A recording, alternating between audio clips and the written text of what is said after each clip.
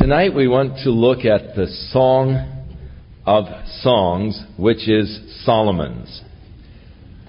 By the title, it indicates that Solomon felt that this was the finest of the 1,005 songs that he wrote.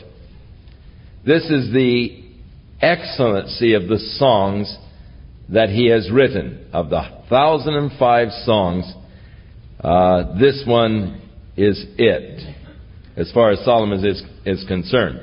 In Ecclesiastes, we had a theme, vanity of vanities. In this, we have Song of Songs. The vanity or the emptiness of the world apart from God.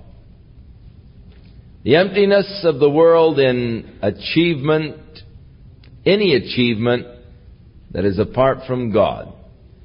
Now he speaks of the Song of Songs, which is Solomon's. And the Song of Songs is a song of love. Now, there are some people who consider the Song of Solomon no more than just an erotic oriental love song and feel that it has no place in the Scriptures. But others have found tremendous inspiration in the Song of Solomon by looking at a spiritual allegory, seeing it as a spiritual allegory. Now, to the Jews, it became a spiritual allegory of God's special relationship to the nation Israel. As God is seen in the figure of Solomon the king, and Israel as the favorite choice wife, and as they express their love of each other. So God's expressions of His love for Israel and Israel's expressions of their love for God. And of course, through a lot of the prophets, we find the same theme as God addresses Israel as His wife. And God tells of His love, His deep love for His people. And the espousals of the youth, when you first discover me, where is that love that we had in the beginning, God said? Why have you turned away from the love? Who has drawn you away? And as Israel turned their hearts from God and began to worship Molech and Mammon and Baal and some of the gods of the Canaanites, God spoke out against it as having forsaken me, your first love, the true love. And you've taken up with these other paramours that are going to leave you desolate. And so to the Jew, it became a beautiful spiritual picture of the relationship of the nation Israel, the special relationship the nation Israel experienced with God. To the church, because the church is often seen in the New Testament as the bride of Christ, it became a picture to the church of the bride of the church, her relationship to Jesus Christ, her bridegroom, her coming king, who we look forward to. And so the spiritual allegories are then made applicable to Christ and His love for the church and the church's response to His love. John Gill, one of the great Puritan preachers, preached to his congregation 122 sermons out of the Song of Solomon. So for those that are looking for sermon material, seeking to find it in the spiritual allegories, there's just a lot of material here. He preached 122 sermons out of this book. Bernard of Clairvaux preached 62 sermons to his congregation just out of chapter 1. So the book is filled with imagery and possible allegorical applications. Now, I am not one who really goes into the mystic allegorical applications of the Scripture. Though I do see here many beautiful allegories, and you can take the text and spiritualize upon them, that just hasn't been my method of ministry, of taking a text and seeking to spiritualize the text. Because different people can see different things in an allegory. And even in the Song of Solomon, there have been various interpretations of the Song of Solomon. The basic interpretation of the Song of Solomon is that this is a young Shulamite girl that Solomon has fallen deeply in love with. And she is in love with him. And he addresses himself to her, declaring his love and declaring her beauty. And she responding to him, while the daughters of Jerusalem are there asking questions of the young girl concerning her love for him, asking Solomon of his love for her. And so actually, again, it's a song, so you see it's set up in a dramatic kind of an opera. You have Solomon standing there singing in his rich baritone voice of his love for his bride, and she with her high soprano answering him and, singing, "Come, my beloved, into my garden and drink, taste of its fruits," and so forth. And then you have the chorus over here. The women's chorus, the female chorus, and they every once in a while sing in, "Tell us of thy beloved, where is he grazing his flocks," and so forth at this time, and they are interjecting. Now there is another interpretation of the Song of Solomon, basic overall interpretation, and this one is followed in the Amplified Bible and suggested in the Amplified Bible. And that is that here's the same beautiful young Shulamite girl that Solomon has fallen madly in love with. And he is seeking to make her a part of his harem. For Solomon had a harem second to none. And he is seeking by his wealth, by his grandeur, by all of the gifts and then the wealth to cause her to become a part of his vast harem. Seeking to woo her and to seduce her. And she is brought in with the other virgins. And she is telling them, they wonder why she isn't responding to his love. And she is telling them that she has a true love, a shepherd. And she doesn't respond really to Solomon's love because her heart is after another, her shepherd lover who she longs for, who she seeks after. And in the spiritual allegories to this other way of looking at the Song of Solomon, Solomon in this other allegory represents the world. The Shulamite woman, the Christian, and how the world is seeking to allure the Christian away from her love, from her love for her shepherd, Jesus Christ. And she has this deep, fervent commitment to her shepherd, even Jesus Christ, and cannot be allured by all of the wealth and the glory and the grandeur of Solomon as he seeks to seduce her and draw her into his harem and all.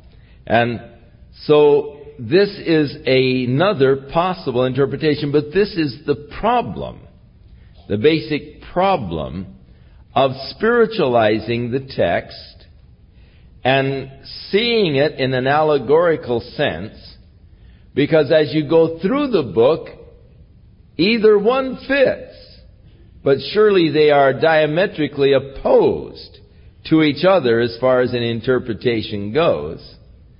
And yet you can see and you can read it so that either way it fits. Solomon is the one she loves, and they're expressing their love for each other, or she is sort of rejecting the love of Solomon because of her true love for her shepherd lover.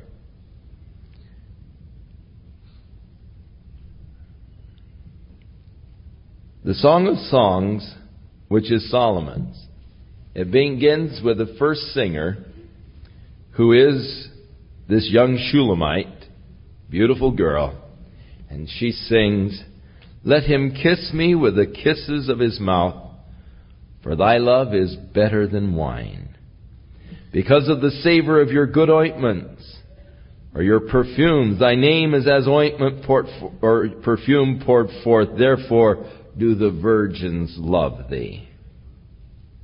Draw me, we will run after thee. The king hath brought me into his chambers. We will be glad and rejoice in thee. We will remember thy love more than wine. The upright love thee." Now speaking of herself, she said, "I am black, yet beautiful. O ye daughters of Jerusalem, as the tents of Kedar, and as the curtains of Solomon. Look not upon me, because I am black." And it doesn't mean that she was an Ethiopian, but she says, "Because the sun hath looked upon me." She was well tanned. "My mother's children my stepbrothers actually, were angry with me. They'd made me the keeper of the vineyards. But my own vineyard, or my own complexion and so forth, I have not kept. I'm ruddy and tan and so forth. Tell me, O thou whom my soul loveth, where thou feedest, where you make your flock to rest at noon. For why should I be as one that turneth aside by the flocks of thy companions?" So, her opening declaration of having been brought into the king's chambers, her addressing the daughters of Jerusalem concerning her own unkept condition because of being outside, keeping vineyards, sort of a Cinderella kind of a story. The wicked sisters made her do all of the work, and she wasn't able to keep up her own cosmetics and all. Now the king responds to her, "If thou know not, O thou fairest among women," and the question is where you feed your flocks. "If you know not, O fairest among women, go thy way forth by the footsteps of the flock, and feed thy kids beside the shepherd's tent. I have compared thee, O my love, to a company of horses in Pharaoh's chariots. Thy cheeks are comely with rows of jewels, thy neck with chains of gold. We will make thee borders," now these are the daughters of Jerusalem, the virgins, the chorus responds, "We will make thee borders of gold with studs of silver." And the bride responds, "While the king sits at his table, my spikenard sendeth forth the smell thereof. A bundle of myrrh is my well-beloved unto me. He shall lie all night betwixt my breast. My beloved is to me as a cluster of camphor in the vineyards of En-gedi." The camphor trees, or cypress trees, and just that beautiful smell of the out of doors and trees in blossom there in En-Gedi. Behold, thou art fair, the king answers, my love. Behold, thou art fair, you have dove's eyes. She responds to him, behold, thou art fair, my beloved, yea, pleasant also, our bed is green. The beams of our house are cedar, and our rafters of fir. So you have the opening of this love drama, the Song of Songs of Solomon.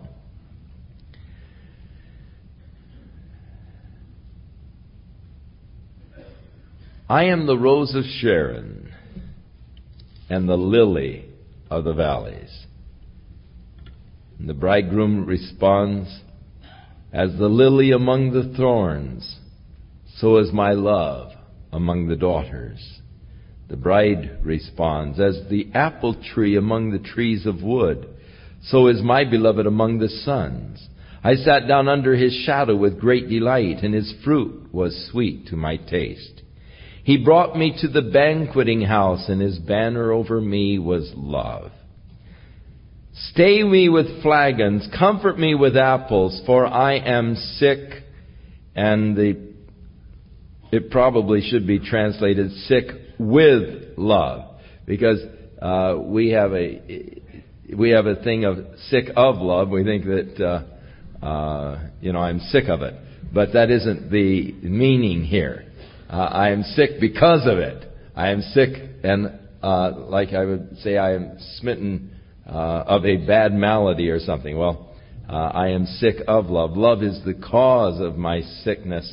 I am sick with love. I'm just lovesick, we would say. His left hand is under my head. His right hand doth embrace me. I charge you, O daughters of Jerusalem, by the roes and by the hinds of the field, that ye stir not up nor awake my love till he please. And then the bride goes on to speak. The voice of my beloved. Behold, he comes leaping upon the mountains, skipping upon the hills. My beloved is like a roe or a young hart. Behold, he stands behind our wall. He looks forth at the window, showing himself through the lattice. My beloved spake and said unto me, Rise up, my love, my fair one, and come away. For lo, the winter is past, the rain is over and gone. The flowers appear on the earth in the time of singing. The birds is come, and the voice of the turtle is heard in our land. The fig tree putteth forth her green figs, and the vines with the tender grapes give a good smell. Arise, my love, my fair one, and come away. O my dove, thou art in the clefts of the rock, in the secret places of the stairs. Let me see thy countenance. Let me hear thy voice, for sweet is thy voice, and thy countenance is beautiful. Take us the foxes, the little foxes that spoil the vines, for our vines have tender grapes. My beloved is mine, and I am his, and he feeds his flocks, actually, among the lilies.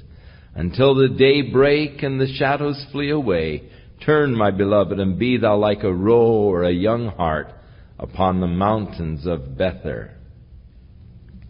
She continues to speak. By night on my, or sing actually, because it's a song. By night on my bed, I sought him whom my soul loves. I sought him, but found him not. I will rise now and go about the city in the streets and in the broad ways. I will seek him whom my soul loveth. I sought him, but I found him not. The watchmen that go about the city found me, to whom I said, Did you see him whom my soul loves? It was but a little that I passed from them, but I found him whom my soul loved. I held him and would not let him go until I had brought him into my mother's house and into the chamber of her that conceived me. I charge you, O daughters of Jerusalem, by the roes and by the hinds of the field, that ye stir not up nor awake my love till he please.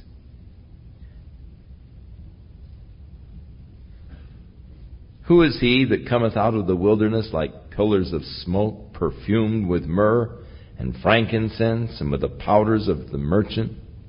Behold his bed, which is Solomon's. There are three, and that would be the marriage chariot that he made, the nuptial bed. Behold his bed, which is Solomon's. There are 60 valiant men around it, the valiant men of Israel. They all hold their swords, being expert in war, and every man has his sword upon his thigh because of the fear in the night. King Solomon made himself a chariot of the wood of Lebanon. He made the pillars thereof of silver, the bottom thereof of gold, the covering of it of purple, the midst thereof being paved with love for the daughters of Jerusalem. Go forth, O ye daughters of Zion. And behold, King Solomon with the crown wherewith his mother crowned him in the day of his espousals and in the day of the gladness of his heart. And now the bridegroom speaks. Behold, thou art fair, my love, behold, thou art fair. Thou hast dove's eyes within thy locks. Thy hair is as a flock of goats that appear from Mount Gilead. Thy teeth are like a flock of sheep that are even shorn, which came up from the washing, whereof every one bears twins, and you're not missing any. There's none barren among them. Now, I don't know that if you would try to express your love to your girlfriend like this, how well she might take it. Your teeth are like sheep that are all evenly shorn, that just came up from their washing, and everyone bearing twins. Well, it means your teeth are matched. You both, as you go across, they're even, they match, and so forth, which is important, I guess, for. Thy lips are like a thread of scarlet, and thy speech is comely. Thy temples are like a piece of pomegranate within thy locks. Thy neck is like a tower of David, builded for an armory, whereon there hang 1,000 bucklers, all the shields of mighty men. Thy two breasts are like two young roes that are twins, which feed among the lilies. Until the day break and the shadows flee away, I will get me to the mountain of myrrh and to the hill of frankincense. Thou art all fair, my love. There is no spot in thee.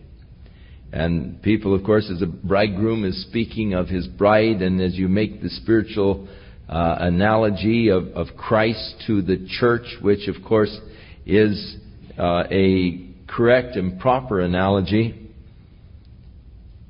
Christ's view of the church, thou art all fair, there is no spot in thee. The Bible speaks of the church as being without spot or blemish or any such thing. The way the Lord views us, and that's to me a glorious thing, that the Lord views me that way. It's because He views me through love, and the Bible says that love covers a multitude of sins. And God sees us through the eyes of love, and as He sees us through the eyes of love, He sees us not in our imperfect state, but He sees us in that completed, perfect state in Christ Jesus. And it's so comforting for me to realize that God looks upon me and sees no fault, sees no sin, sees no blemish. Looking upon me through love, seeing me in Christ Jesus,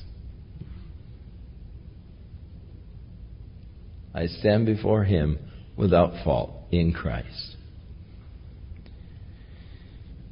Come with me from Lebanon, my spouse, with me from Lebanon. Look from the top of Amana and from the top of Shinar and from Hermon, from the lions' dens and from the mountains of the leopards. Thou hast ravished my heart, my sister, my spouse. Thou hast ravished my heart with one of thine eyes, with one chain of thy neck. How fair is thy love, my sister, my spouse. How much better is thy love than wine, and the smell of thine ointments than all spices. Thy lips, O my spouse, drop as the honeycomb. Honey and milk are under thy tongue, and the smell of thy garments is like the smell of Lebanon. A garden enclosed is my sister, my spouse, a spring shut up, a fountain sealed. Thy plants are an orchard of pomegranates with pleasant fruits, camphor and spikenard. spikenard and saffron, calamus, cinnamon, and all of the trees of frankincense, myrrh and aloes were the chief spices, a fountain of gardens, a well of living waters, and streams from Lebanon. All right. The bridegroom is very expressive. It's like the French say, you Americans are so,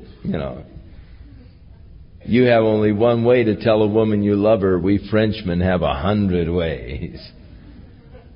And it would seem that we macho American men are poor lovers, I guess, as far as really expressing our love, our adulation for our wives.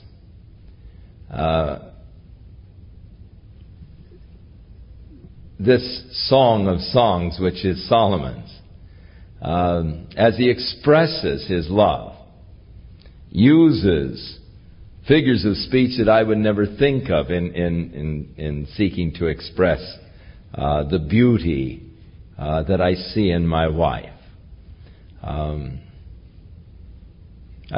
She says, honey, do I look all right? And I say, yeah, you look fine, And, well, are you sure I look all right? Sure, you look great, Well, do you like this? Yeah, I like the dress. It's nice. Well,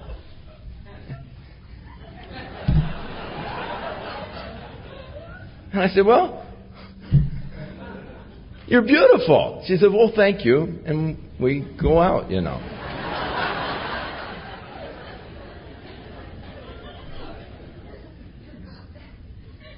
I think that we could probably take some lessons from Solomon and learn a little bit about how to express. It's interesting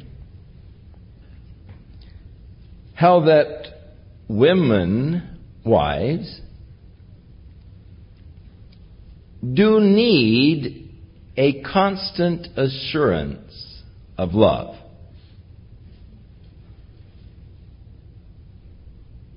You love me, honey? Sure, I told you last year I loved you. I haven't changed. I still come home.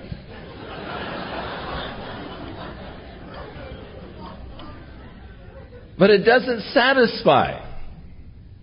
They need a continual assuring of that love. The continual assuring of their attractiveness to us. Our love for them, that our desire is for them. And it's a smart husband who will give to his wife that continued assurance that she needs. It's a dumb cluck that tells her once a year he loves her and thinks that she'll be satisfied. So, he is just described now. Oh, she's like a garden. The fragrances that come forth from her body are like spices. It's just glorious. And so she, picking up his phrases of love and the garden concept, sings back, awake, O north wind, and come thou south, and blow upon my garden, that the spices thereof may flow out. Let my beloved come into his garden and eat his pleasant fruits. Beautiful response to the declaration of the bridegroom as he describes the beauty of his bride. A garden kept for itself has little value. The work of God in our lives is never just subjective. The real purposes of God are not really accomplished in us until there is a flowing out. Awake, O north wind, come thou south. And those who see now the spiritual allegories here, seeing the Spirit, which in the Hebrew, the word wind and spirit are in Greek, the word wind and spirit are the same. In Hebrew, the word breath and spirit are the same. But in Greek, pneuma, which is wind or air or spirit,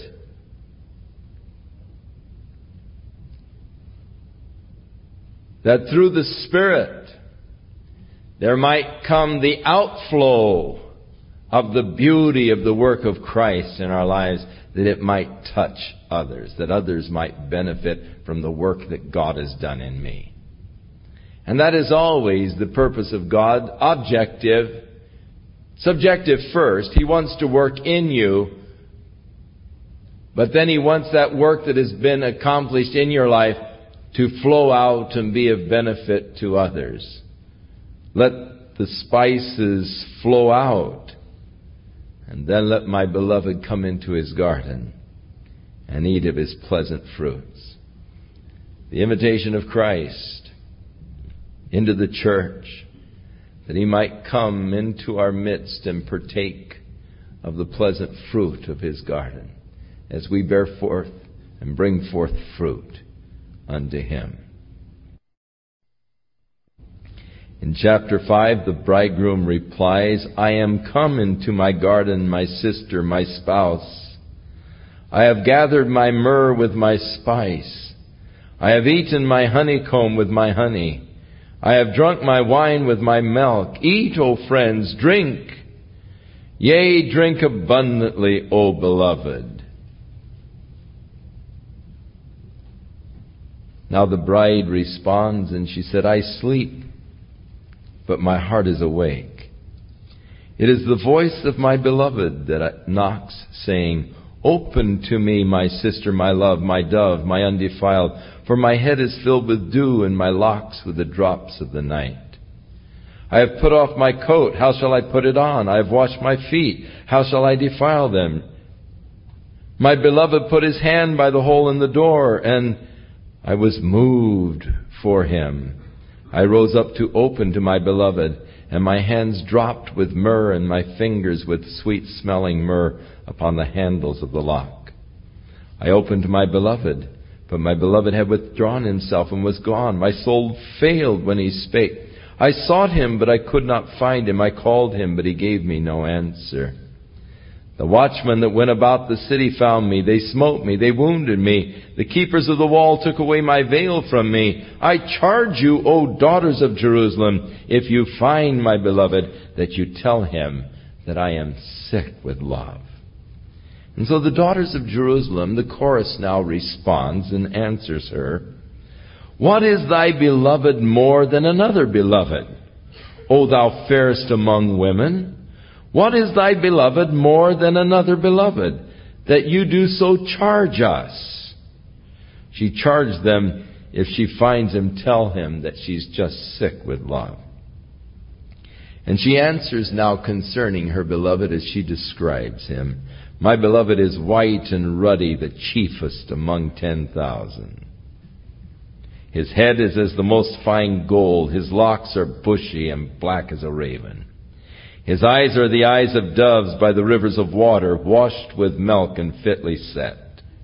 His cheeks are as the bed of spices, as sweet flowers. His lips like lilies dropping sweet-smelling myrrh. His hands are as gold rings set with a beryl. His belly is of bright ivory overlaid with sapphires. His legs are like pillars of marble set in sockets of fine gold. And his countenance is as Lebanon, excellent as the cedars. His mouth is most sweet, yea, he is altogether lovely. This is my beloved, and this is my friend, O daughters of Jerusalem, as she describes her lover. And thus, again, in seeing the allegory of Christ in the church, as Jesus Christ has come to us to be the fairest of 10,000, as He has become to us the altogether lovely one, and our love for Him. Now the daughters of Jerusalem respond to her. The chorus sings back, "Where has your beloved gone, O thou fairest among women? Where has your beloved turned aside, that we may seek Him with you?" And she answers, "My beloved is gone down into his garden, to the beds of spices, to feed in the gardens, and to gather lilies. I am my beloved's, and my beloved is mine, and he feeds among the lilies." Now the bridegroom responds to her, and he says, "Thou art beautiful, O my love, as Tirzah, as comely as Jerusalem, terrible or awesome as an army with banners. Turn away your eyes from me, for they have overcome me. Your hair is as a flock of goats that appear from Gilead. Thy teeth are like a flock of sheep which go up from the washings, where every one bears twins, and there's not a barren one among them." He says the same thing to her, so he isn't, that.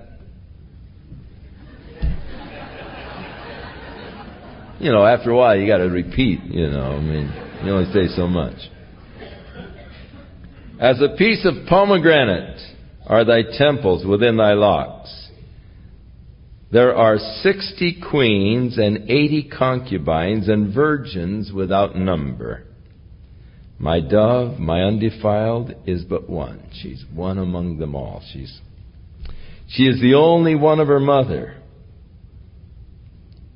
She is the choice one of her that bare her. The daughters saw her and blessed her. Yes, the queens and the concubines, and they praised her. So he's declaring all of this praise for his beloved, and this daughters of Jerusalem, the chorus now responds, as he is declaring again of her beauty and her glory. And they say, "Who is she that looketh forth as the morning, fair as the moon, clear as the sun, as awesome as an army with banners?" And as you see this in the spiritual allegory as representing the church, who is she who looketh forth as the morning?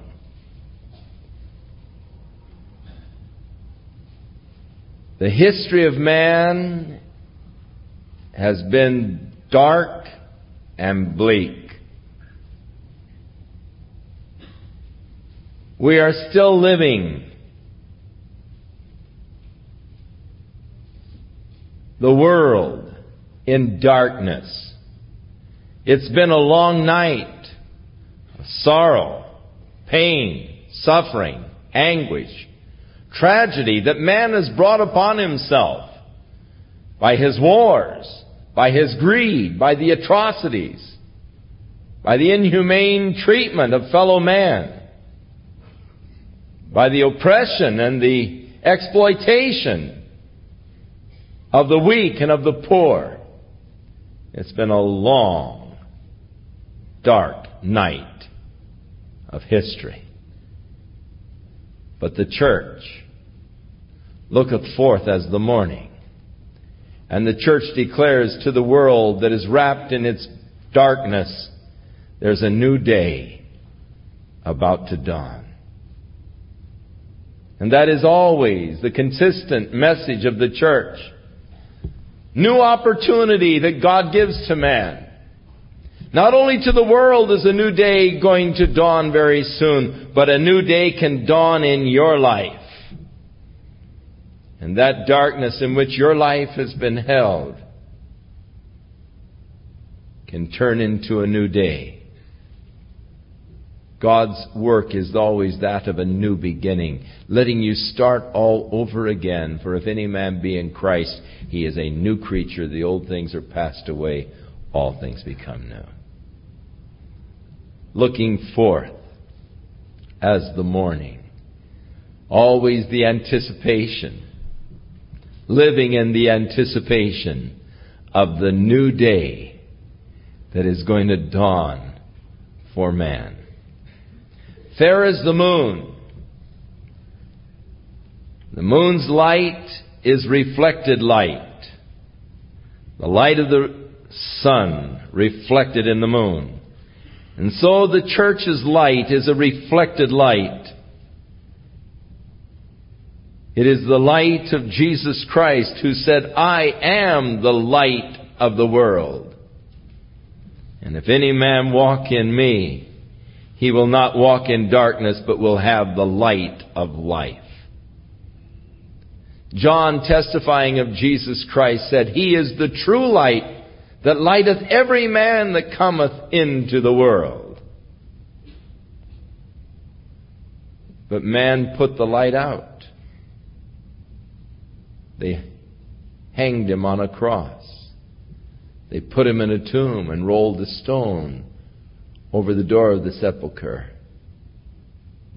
And as far as the world was concerned, they had extinguished the light. But the third day, He rose again, and He lives today. And even as the light of the moon declares to you that the sun is still shining, though you cannot see the sun, but as you look at the moon and see the reflected light of the sun, you know that the sun still shines. So the world who cannot see Jesus Christ knows that He lives as they see the reflected glory of Christ from our lives. The light of Jesus Christ shining forth from us. Ye, He said, are the light of the world. A man doesn't light a candle to put it under a bushel, but on a candlestick, that it might give light to the whole house. The moon was the lesser light to rule the night, to rule in the darkness, and thus in the darkness of man's history, God has a light. Fair as the moon. His light, His witness, as we reflect the light and the glory of Jesus Christ to the dark world around us. In order to properly reflect that light of Jesus Christ, we must live above the world. For if we live in the world, if we partake of the worldly things, if we are living as the world, then we do not reflect the light to the world. You've got to live above the world by a higher standard than the low standards of man around us. There is always the peer pressure. There is always the mores of a society that would seek to draw you down to a lower level of living. There is always the rationale, but everybody's doing it, to encourage you and to draw you into a lower level of experience in life.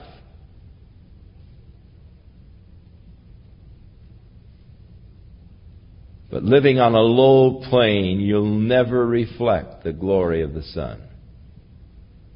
It's only as we live above it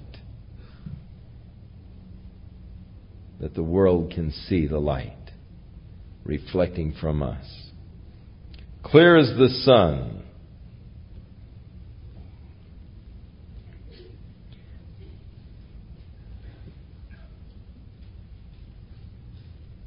Again, there needs to be a slight change in the word sun. Instead of spelling it S-U-N, capitalize it and spell it S-O-N. Clear as the sun. The church. We are to be pure as He is pure. We are to be holy as He is holy. God said, Be ye therefore holy, for I am holy, saith the Lord. Jesus said, Be ye therefore perfect, even as your Father in heaven is perfect. And he who has this hope purifies himself even as he is pure. Christ is our standard for righteousness, which immediately eliminates all of us. Because none of us are as pure as Christ. None of us are as holy as Christ. None of us are as perfect as God.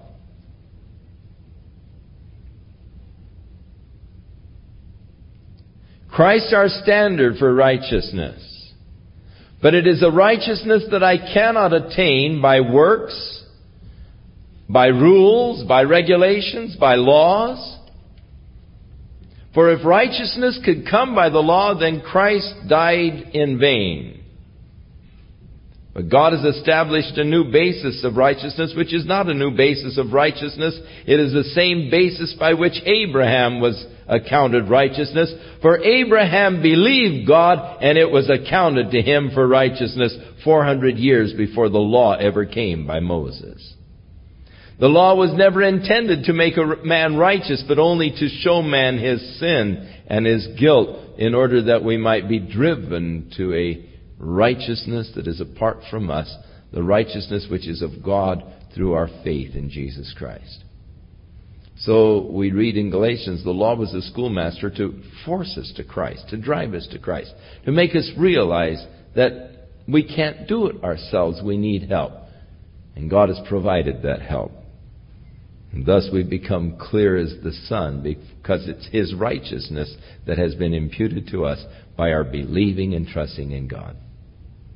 And so that's why the bridegroom could say, hey, she's without spot. That's why God looks at you and says, hey, you're without spot. You're without blemish. You're pure. You're righteous. Because He sees you in His Son and the righteousness of Christ having been imputed or counted to your account. And finally, the church is seen as awesome as an army with banners. And this is what God intends the church to be to the enemies of Jesus Christ. That we might be a terror to the enemies of God. Even as an army with banners was a very terrifying thing to behold, to stand in front of, or to try to withstand. So the church should be a terror to the enemies of God. The bridegroom continues his song. I went down into the garden of nuts to see the fruits of the valley and to see whether the vine flourished and the pomegranates budded. Or ever I was aware, my soul made me like the chariots of Amminadab. Return, return, O Shulamite, return, return, that we may look upon thee. The chorus responds, what will you see in the Shulamite? And he answers, as it were the company of two armies. Now the daughters of Jerusalem address themselves to the Shulamite, and they say, how beautiful are thy feet with shoes, or within thy sandals, O prince's daughter. The joints of thy thighs are like jewels, the work of the hands of cunning workmen. Thy navel is like a round goblet, which wanteth not liquor, and thy belly is like a heap of wheat set about with lilies. And I suppose that was complimentary to them. I'm not that kind of an expressive person, and it doesn't do much for me. Thy two breasts are like two young roes that are twins. Thy neck is as a tower of ivory. Thine eyes like the fish pools of Heshbon.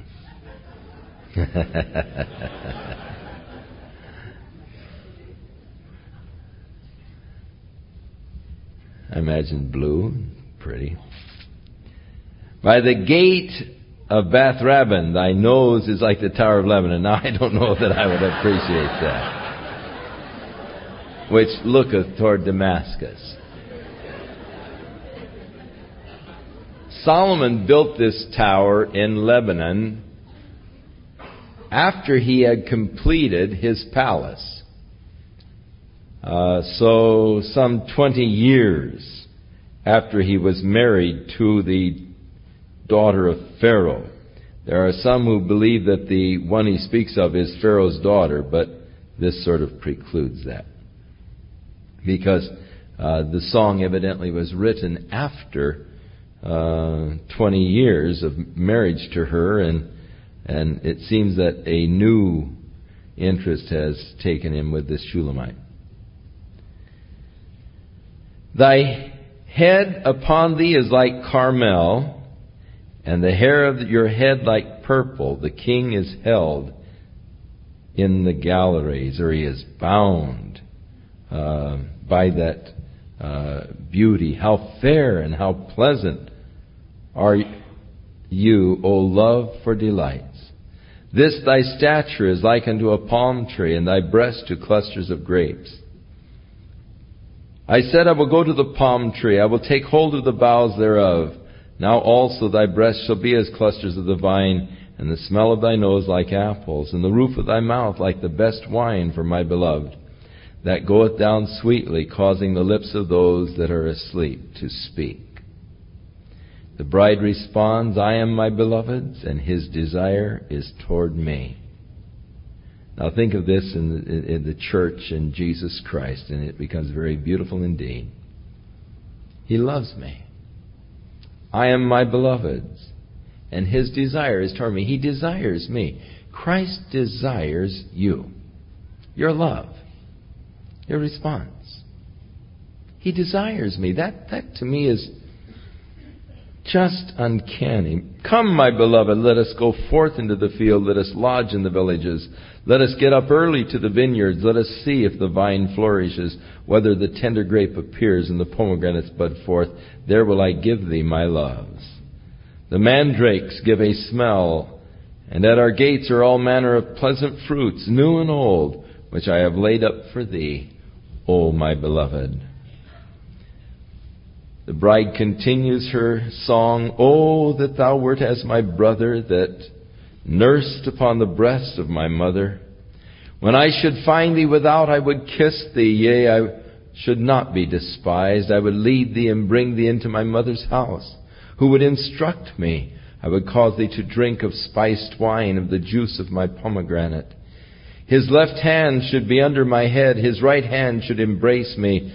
I charge you, O daughters of Jerusalem, that ye stir not up, nor awake my love, until he please. And the bridegroom speaks, Who is this that cometh up from the wilderness, leaning upon her beloved? I raised thee up under the apple tree. There thy mother brought thee forth. There she brought thee forth that bare thee. Set me as a seal upon your heart, as a seal upon your arm.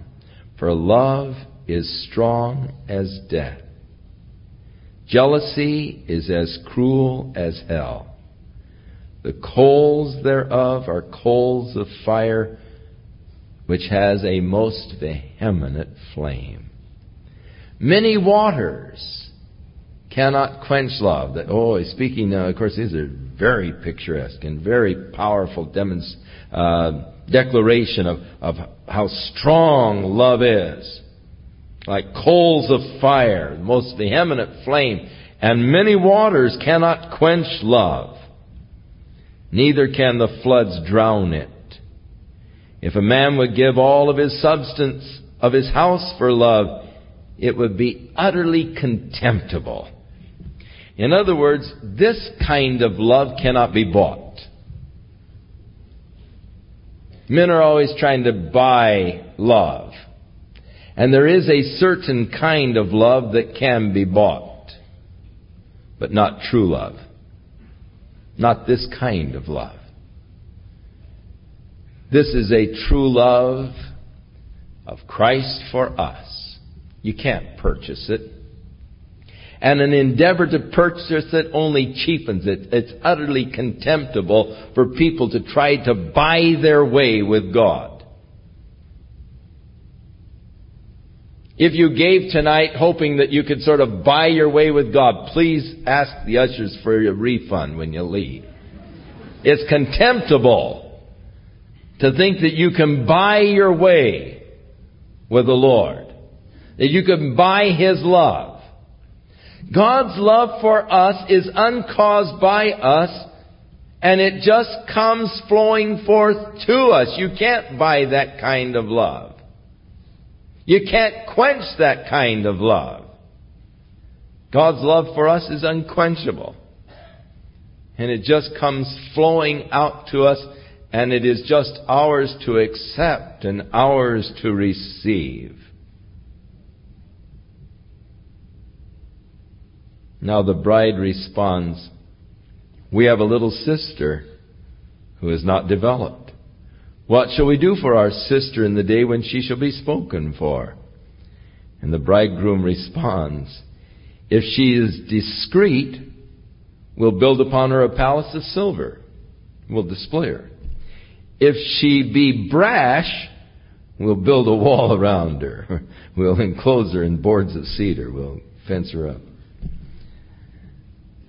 And then the bride speaks. And she answers, "I am a wall, are discreet, and my breasts are like towers. Then was I in his eyes as one that found favor." Solomon had a vineyard at Baal-Hamon. He let it out to the vineyard to the keepers, and every one for the fruit thereof was to bring 1,000 pieces of silver, or he leased out the vineyards for 1,000 pieces of silver. "My vineyard, which is mine, is before me. Thou, O Solomon, must have 1,000, and those that keep the fruit thereof 200. But thou that dwellest in the gardens, the companions, hearken to thy voice. Cause me to hear it. Make haste, my beloved, and be thou a roe, or like to a roe or to a young hart upon the mountains of spices. Make haste, my beloved." This takes us to the last of the book of Revelation, when Jesus said unto John, "Behold, I come quickly." And John responded, "Even so, come quickly, Lord Jesus." And so the final word of the bride is significant. Make haste, my beloved, to come. And our prayer today is, "O Lord, come.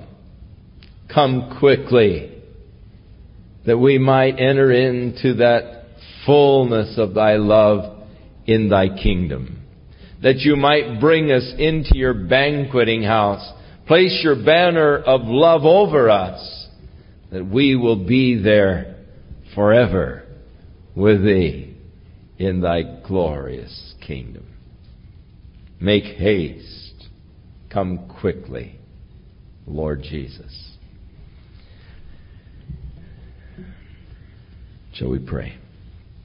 Father, we thank you for that love that we have experienced through Jesus Christ.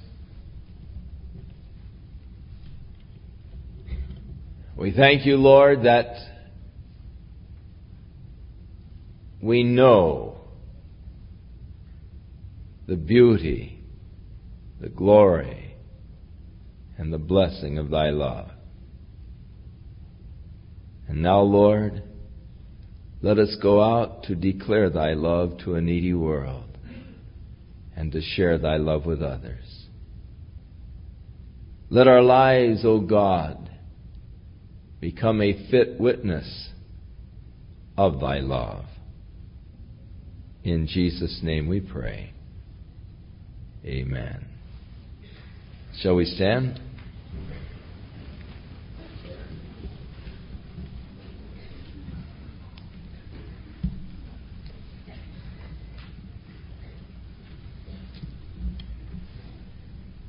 Now, you that are romanticists and true sort of mystics, you can take that Song of Solomon and you can find all kinds of exciting things in it. as I say, I'm not much of one to make allegories or to get involved in that because, again, you can read so many things. I think, though, that it is good. I think, though, that here is a bit of, in a sense, existentialism, that you need to experience it personally. What does the Lord say to you in it? And I think it's good to give God an opportunity to speak to you in it. And because you are different in many ways from me, in temperaments or whatever, some of you will find all kinds of beautiful, exciting things in the Song of Solomon, where God will just speak to you in just a very beautiful, special way. But I think that there is something that is very intimate and personal with love. And thus, as the expressions of love are here, I really don't think that they do stand well in a public expression, because it makes it sort of a general, impersonal thing in a public expression. I think that the deepest expression of it does come in your own personal devotions as you let God unravel the book to your own heart and make the application of the love to you individually. And as you read it in your own personal kind of devotion, being open to the Spirit of God, He can make many beautiful applications of the song to your relationship with Him. And you'll find it exciting indeed as He declares His personal love for you, and as you are able to relate and express your love for Him. So, don't just pass by the Song of Solomon. Go back and read it with an open heart, that God might minister to you on an intimate, personal basis His deep, fervent,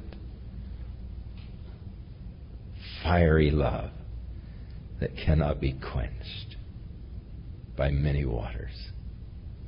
God bless you. Watch over you this week. Give you just a blessed week as He keeps His hand upon your life to guide you according to His will. And may you walk in His love, and may you be enriched in His love, and in all things in Christ Jesus.